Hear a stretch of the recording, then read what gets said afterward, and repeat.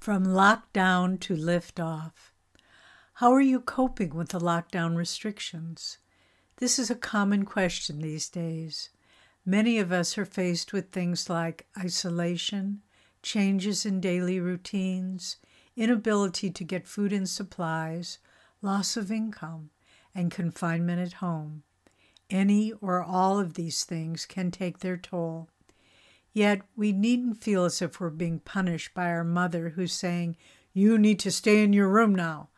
Instead, we can see it as our Divine Mother saying, "Stay in your true home within, and you will find happiness there." If we approach it wisely, we can use this time to improve the quality of our life, deepen our spiritual commitment, and increase our level of joy. Here are 4 things to move your experience from lockdown to lift off. 1. See everything as service to God.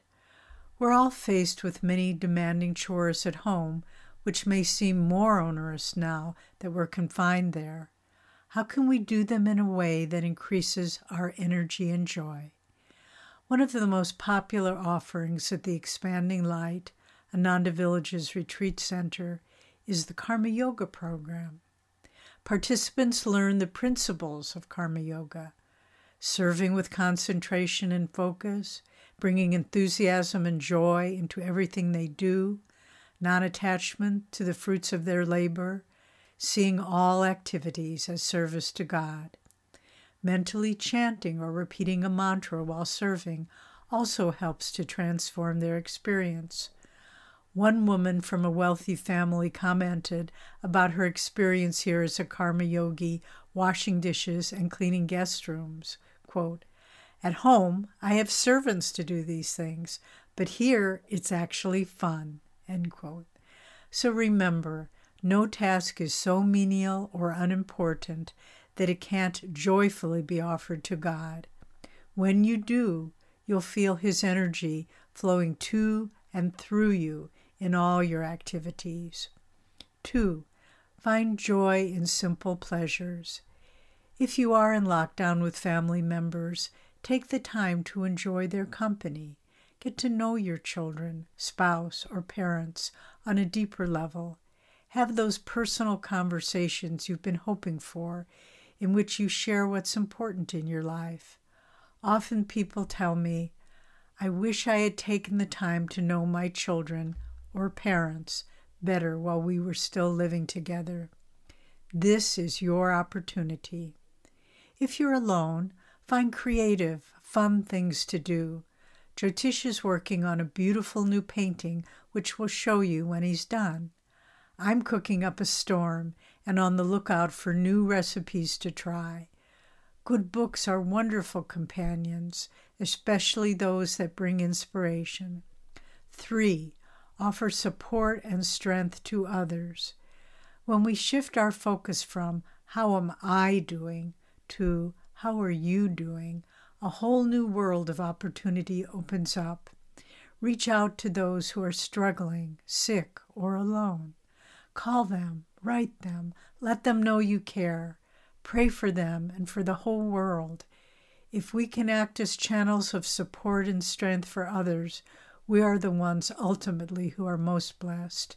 In this spirit, we invite you to join us for Ananda's weekly worldwide prayer campaign, Be a Warrior for the Light.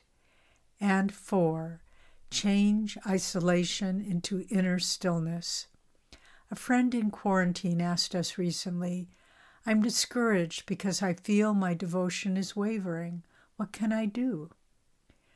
One cause of diminished devotion is allowing the mind to become restless and externalized. There's a natural tendency towards restlessness when we can't leave home or engage in normal activities. To counter this, give more quality time and energy to your meditation practice. When we feel God's presence in still interior awareness, devotion is automatically awakened.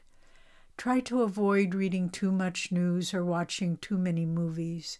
These things keep us restlessly stimulated so that we can't perceive God's subtle vibrations. Remember to pause at certain points of the day and observe your breath. A friend told us that with every inhalation, he feels he is drawing in God's love, and with every exhalation, sharing that love with the world. Try practicing this for a few minutes throughout the day. Paramahansa Yogananda offered us this beautiful prayer, quote, "In the solitude of my mind, my devotion bursts to hear thy voice. Take away every dream memory of earthly sounds that yet lurk in my mind. I want to hear thy still voice, ever singing in the silence of my soul." End quote. Finally, cast aside fear and have faith in God's all-protecting power. Be always ready for the moment when you know that nothing in this world has the power to hold you down. Then you'll experience the thrill of an unimpeded liftoff toward the unchanging joy of God. With joy, Nayaswami Devi.